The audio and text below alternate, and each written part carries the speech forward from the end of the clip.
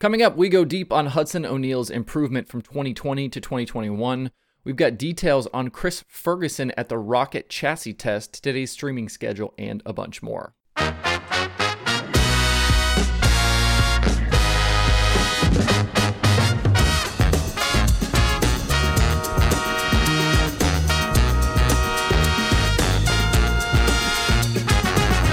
Today is Tuesday, October 19th, 2021. Welcome into Dirt Tracker Daily. I'm Justin Fiedler.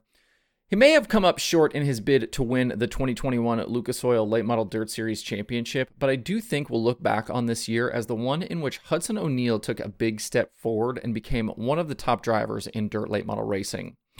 2020 was a tough season for the 21-year-old from Indiana and son of famed racer Don O'Neal. He started out the year behind the wheel of the Masters-built house car, but that relationship ended following the Show Me 100 weekend, and O'Neal was left looking for a ride, eventually landing with the startup PCC squad for the rest of the season. Coming into 2021, O'Neal was on the move again, committing to the full year with Roger Sellers and the Double Down Motorsports team. And in the end, that move paid off big time with several marquee victories and a second-place points position behind champion Tim McCreadie. When you dive into the numbers, the improvement from one year to the next punches you in the face. O'Neal had 6 wins this season versus just 1 in 2020. And those 6 wins included the Pittsburgher 100, Topless 100, and Show Me 100, all of which paid $20,000 to win or more. In 40 Lucas appearances a year ago, O'Neal had just 3 top 5s, 11 top 10s, and an average finish of 13.53. His top 5 and top 10 efficiency numbers were absolutely abysmal, and he was in B mains at nearly half the races in which he competed. In 2021, though, he was a completely different driver. In 45 starts, on top of those 6 victories, he had 16 top 5s, which was the third best in the series, 32 top 10s, which only champion McCreadie had more, and an average finish of 8.3. That was more than a 5-position gain in average finish from one season to next. That's a huge improvement. He also did a much better job qualifying and protecting top 5 and top 10 starting positions, and he was able to move through fields even when he didn't start towards the front. In 19 starts outside the top 10 this season, he converted 11 of those into top 10 finishes, which was tied with Jimmy Owens for the most. He also led Lucas in feature plus minus at plus 130 for the year and was tied with Josh Richards for the most races with a positive plus minus at 30. So we know he can win the big shows, we know he can go toe-to-toe with anyone in the game right now, and we know he can move forward and maximize finishes when the early part of the night doesn't go his way. That's a mix of abilities that will win a driver a title and lots of big races. Looking at 2022, he'll definitely be one to watch out of the gate. To really make a run at the Lucas Championship and the $150,000 next year, he'll need to find just a touch more consistency and up that average feature finish to somewhere in the 6s. Owens won the 2020 title with an average finish of 6.8, and McCreadie was at 6.1 for this season, just for a little bit of reference there. O'Neal had 13 finishes outside the top 10 in 2021, while T-Mac only had 8, so it'll be crucial to avoid those in the future. For a driver that appeared to possibly be on the brink of washing out in 2020, he roared back with a vengeance this season and got back on track in his career.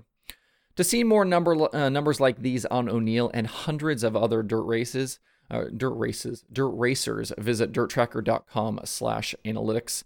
Obviously, if you haven't been to the analytics section of dirttracker.com, tons of information there, well over 800 races in the database, thousands of drivers, 8 different series and events. So basically both World of Outlaws series, sprint cars and late models, All-Stars, Lucas, all 3 USAC national divisions, and the Chili Bowl stats are available there, with a lot more to come in the future. I know I've been teasing a little bit about some stuff to come for the analytics section in the future, but that I've been working on it here, and hopefully in the next couple of weeks we'll be able to talk about that more.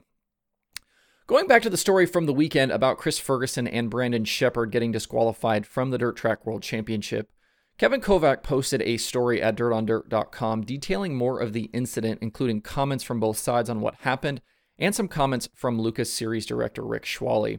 Feel free to check that out if you're curious. It definitely kind of turns into a he said, she said kind of situation. I guess I should have said he said, but both sides are kind of pointing the finger at the other and who started it and all of that. So interesting comments from there, from Kevin Kovac there on what the situation was at Portsmouth Raceway Park.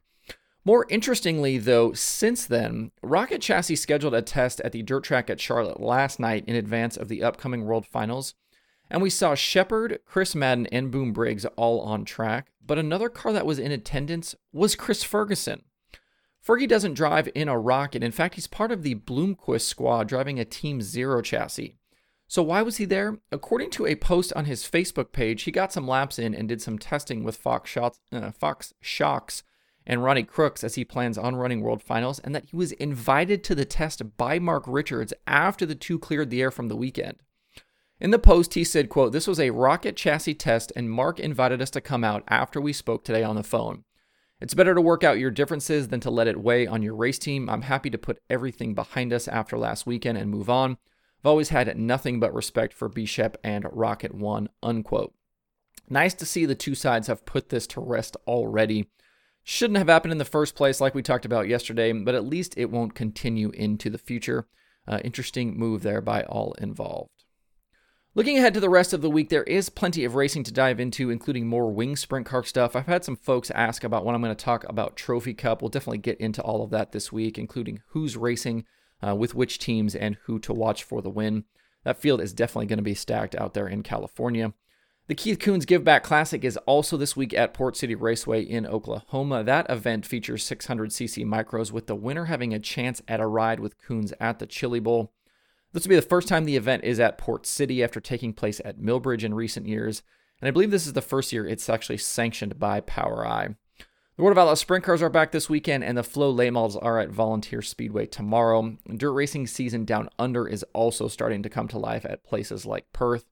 So even though the season's here starting to wind down, there's still a lot happening, and there's still a lot to talk about. I've also had some ask about the off-season, what the plan is for the show, and we will absolutely continue doing shows through the winter months. We'll be around to cover silly season moves, a bunch of the schedule stuff, some of the winter racing as well, including the extreme dirt car events. So don't go anywhere, because I certainly will not. There are two shows on the streaming schedule for today. Dirt Vision has weekly Outlaw Karts from Millbridge Speedway, and there is Flow Racing 24/7. To see the full daily streaming schedule with links to watch, visit dirttracker.com/watch tonight. That's it for the show today. Hope you have a good Tuesday. If you have thoughts about the topics on today's show, please leave them in the comments below or tweet at me. Thanks everybody for tuning in. We'll see you tomorrow for more Dirt Tracker Daily.